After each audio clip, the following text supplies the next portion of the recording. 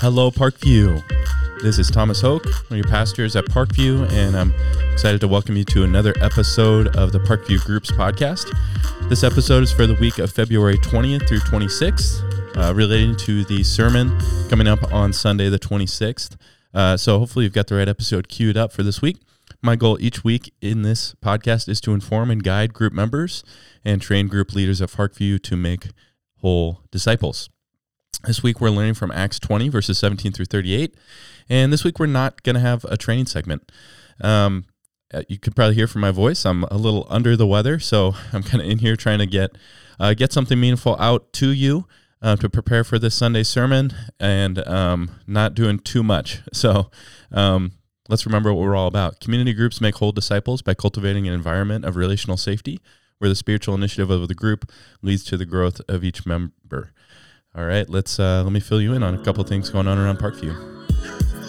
All right, so coming up on March 6th, so that's 2 weeks from today, we will have a congregational meeting at Central Campus. If you need childcare, we are going to have childcare available for ages 0 to 10. You'll want to RSVP by Tuesday the 28th of February, so that's a week from tomorrow. So a congregational meeting, if you're a member, definitely prioritize coming to that. Those are always from 6 to probably 8 or a little bit after 8.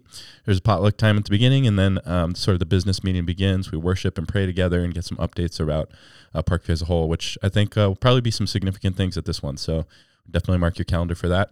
If you're not a member, you're always welcome as well. So register for childcare by Tuesday the 28th for that meeting, which is on March 6th, Monday.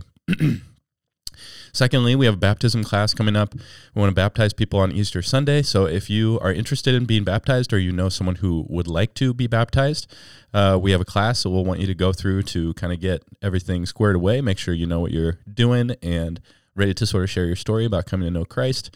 And we're going to do that on Tuesday, March 7th from 6 to 7 p.m. here at Central Campus where I'm recording this.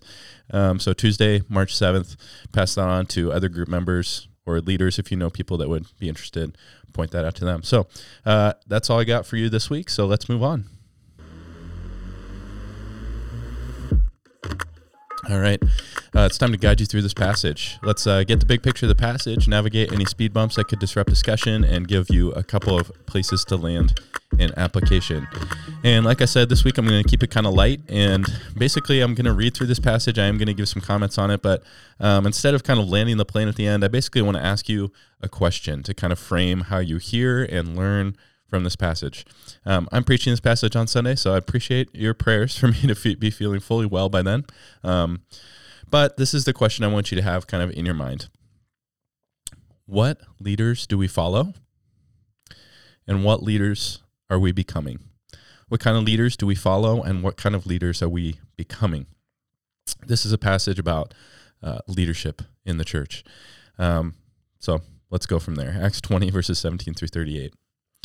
Now from Miletus he sent to Ephesus and called the elders of the church to come to him. And when they came to him, he said to them, and I'll pause there because we're talking about Paul. Again, the Apostle Paul, he has come. He's on his way to Jerusalem, but he is stopping at the port of Miletus and summoning the elders of Ephesus to him to come have this last kind of goodbye and his sort of charge to them. It's about a 4-day journey for these elders from Ephesus to come to Miletus to meet him. Paul was on the sea journey at that point, and so he didn't, we find out later, he didn't want to go all the way into Ephesus and have to do all those, sort of hard goodbyes and, probably inevitably be there for some extended period of time. You guys know how hard it is to say goodbye in the Midwest. Well, it was hard then too. So instead he summons them to meet him. They meet in some house in that port city, and they have this sort of leadership conference, it seems. Now, like all speeches really in the New Testament, this is almost certainly a digest of what Paul said. So it's probably all these words are faithful to what Paul said, but Luke's task here, he would have understood himself to be getting the essence of what Paul said. He would have been recording the actual words. His overall burden was to kind of get the essence of what Paul was saying and record it faithfully for us. So this is what Paul said. You yourselves know how I lived among you the whole time from the first day that I set foot in Asia. serving the Lord with all humility and with tears and with trials that happened to me through the plots of the Jews. How I did not shrink from declaring to you anything that was profitable, and teaching you in public and from house to house, testifying both to Jews and to Greeks of repentance toward God and of faith in our Lord Jesus Christ. I'll pause there. The first thing that Paul points out is, he says, you yourselves know how I lived. And that's really what these first few verses are all about. He says, this is what it means to be a leader. Of course, he talks about the things that he said. He talks about, what the content of his teaching was. And often, especially in church context, we think that's kind of what leadership really looks like. But what Paul first points out is that the manner of his living, his character, and who he was as a leader was evidenced not just in the content of his teaching, but in how he says how I lived. You know how I lived among you the whole time. He says serving the Lord. That's a word. That's kind of a softened word. It was the word slaving, slaving for the Lord, being constrained by the Lord he says with all humility. Often we think of that word humility as sort of associated with star quarterbacks who say they're humbled to have won the Super Bowl. That's sort of the exact opposite of what the Bible means. Being humbled means you're low, you're brought low, you feel insignificant, you feel incapable, you feel unable. He was serving the Lord with all humility. No task was too low for him. And with tears and with trials. Notice three things he says. Serving the Lord, what did it mean? Humility, tears, trials. Ministry is not for wusses. Humility, tears, and trials. Ministry is not for rock stars, Paul says. If you remember the question I asked you at the beginning, what leaders do we follow? What kind of leaders do we follow, and what kind of leaders are we becoming? By the way, ministry is inevitable. Influence is inevitable. That's what Mark Dever says in his book Discipling. He says ministry, influence is inevitable. The only question is what kind of influence we are bringing. And this is what Paul says. It's humility, tears, and trials. He says, you know how I did not shrink from declaring to you anything that was profitable, teaching you in public from house to house, different settings for word ministry for Paul, from house to house. For us, that would be sort of in community group settings. In public, that would be preaching and in public evangelism and that kind of thing. So testifying both to Jews and to Greeks. It's not just one audience or another. And the content of his message, repentance toward God and of faith in our Lord Jesus Christ. That is, he first tells us about what his ministry looked like. It says, and now behold, I am going to Jerusalem, constrained by the Spirit, not knowing what will happen to me there, except that the Holy Spirit testifies to me in every city that imprisonment and afflictions await me. Now, I don't know how many times I've heard someone say to me, we think we might want to go there, but we just don't have peace about it. They're trying to make a decision. They're trying to choose between a few options, or whether to do something or not. And they'll say that phrase, we're not sure we have peace about it. Here's Paul, who is constrained by the Spirit, and he's going to go to Jerusalem. And the word that he has from the Spirit, the assurance that he has is, hey, wherever you go, you're going to be thrown in jail and you're going to be persecuted. Paul didn't have peace about anything. And so sometimes I want to say to those who are, saying, well, we don't have peace about it. Maybe that's okay. It's okay to move forward knowing that a decision is going to cause you some hardship, and being willing to prioritize faithfulness to God above comfort. Anyway, so he says, but I do not count my life as of any value or as precious to myself, if only I may finish my course in the ministry that I received from the Lord Jesus, to testify to the gospel of the grace of God.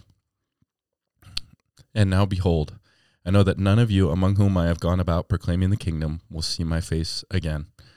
And so Paul says, you guys are never going to see me again. Therefore, I testify to you this day that I am innocent of the blood of all, for I did not shrink from declaring to you the whole counsel of God. Now, a few things there. What makes Paul a good leader, what makes him a good teacher, a trustworthy teacher, is that he declares to them, he does not shrink from declaring to them the whole counsel of God. And that is how he can say, I'm innocent of the blood of all. Now, there's so much going on there, especially regarding sort of human responsibility. What was Paul's responsibility to the Ephesians to present them mature in Christ? Apparently, it was so serious that he could say, I'm innocent of your blood. There's there's plenty we could say about that. This is, by the way, just a passage that's so frustrating to think. I've got 35 minutes to preach this. But anyway, it deserves so much more study, but hope you do that this week. He says, I did not shrink from declaring to you the whole counsel of God. We need the whole Bible to become whole disciples of Jesus. Every heretic has their favorite Bible verse to refer to, and basically everyone throughout history can find some part of the Bible that they think kind of appeals to their different diversion of what true Christianity is. And that's been true forever. Even today, you look at different false teachers who are around the church. And by the way, false teaching has never been more accessible than it is today. There's something wonderful about the internet, and here I am using a podcast as a medium to help our church grow in Christ. But you have access to so many people that have different ideas about who Christ is. So many of them, you're never going to be able to see their life, right? What Paul says, how I lived. You're never going to be able to see that. But you can listen to their podcasts, listen to their sermons, whatever. But the way that you can test good teaching, Paul says here, is that they stick to the whole counsel of God. And so there's so much to be said. Okay, pay careful attention. Then he turns to the elders. Listen. And sort of gives them their admonition and charge. He says, pay careful attention to yourselves and to all the flock in which the Holy Spirit has made you overseers, to care for the church of God, which he obtained with his own blood. Now that's a job description. Pay careful attention to yourselves and to all the flock. Notice there, that's the shepherd, sort of with this sheep metaphor. It says, in which the Holy Spirit has made you overseers. Remember before, this group was called the elders. And so here's another word that's used and clearly means the same office. There's the elders, and they're also called overseers. We see that in 1 Timothy 3 and Titus 2. To care for the church of God, which he obtained with his own blood. Wow. How should you treat something that someone obtained with their own blood? That is no weak thing. What kind of leaders should we become? What kind of leaders should we look to? Ones that practice that kind of care. Verse 29, I know that after my departure, fierce wolves will come in among you, not sparing the flock, and from among your own selves will arise men speaking twisted things to draw away the disciples after them. Now, this has proven absolutely true. We know 2nd and 3rd John, perhaps in particular, are referring to circumstances that arose after Paul left Ephesus, and that indeed there were false teachers who rose up and took as many of the disciples in Ephesus away from Christ. We see in Revelation 3 and 4 where the Spirit addresses the churches, the Spirit of Jesus, and Ephesus has really, kind of gone in a bad way. And Paul foresees that and warns them. There's danger from outside of that flock and danger from even within that very room where Paul was. And so often today I think of false teachers. I often want to think of those who are drawing people aside into whether it's sort of into political conspiracies, whether it's on the right or the left. I think of so-called prosperity gospel teachers, which preach a false gospel of health and wealth in response to material blessing that is provided to the Lord, which is false, and so many more. I know, and like I said, never more available than they are right now, never more popular maybe than they are right now. And these are fierce wolves, and we'll go on to see what marks them as well. He says, therefore be alert, remembering that for 3 years I did not cease night or day to admonish everyone with tears. And I can't help but see sort of some of our values for our church and for our community group ministry in particular there.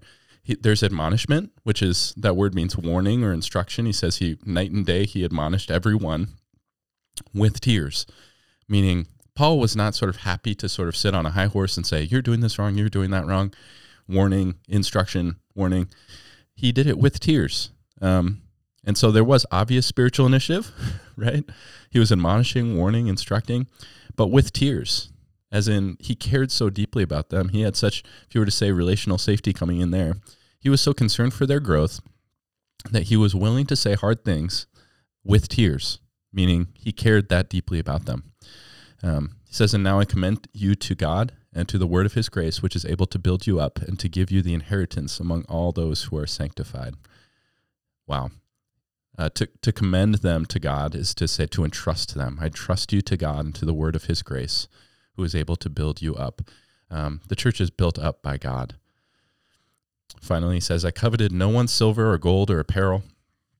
That would mark Paul off from many of the false teachers, both in that time and today, who often become rich off of their false teaching. But he says, you yourselves know that these hands, and apparently he was demonstrating to them, these hands, look at them, they ministered to my necessities and to those who were with me. In all things, I have shown you that by working hard in this way, we must help the weak and remember the words of the Lord Jesus, how he himself said, it is more blessed to give than to receive. Apparently, God blesses giving greater than he does receiving. And that's one of those interesting sayings of the Lord Jesus that we don't have from the Gospels themselves, but just from Paul's secondhand, third-hand account via Luke here. Apparently this was something that he said, it's more blessed. And by more blessed, we're not saying that in the sort of generic, well, it's such a blessed day or something like that, but in this very specific, God's blessing lies upon givers in a special way more than on recipients, which is interesting. And when he had said all these things, he knelt down and prayed with them all. And there was much weeping on the part of all. They embraced Paul and kissed him, being sorrowful most of all because of the word he had spoken, that they would not see his face again. And they accompanied him to the ship. So I just commend this to you. I'm not feeling my best, so I'm sorry that this is going to be a little bit brief. And like I said, I'm going to skip the training segment today. But I hope you meditate on this. You think about this. What kind of leaders do we look to? These are the kind of leaders we need in the church. This is the kind of leader I aspire to be for you as one of your elders and pastors.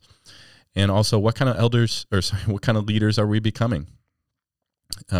This is what each of us who inevitably exert spiritual influence on those around us, this is what we must aim for. So I'll leave you with that, and I'll see you next week, hopefully not sounding gross like I do right now. So thanks for listening. I'll talk to you guys next week.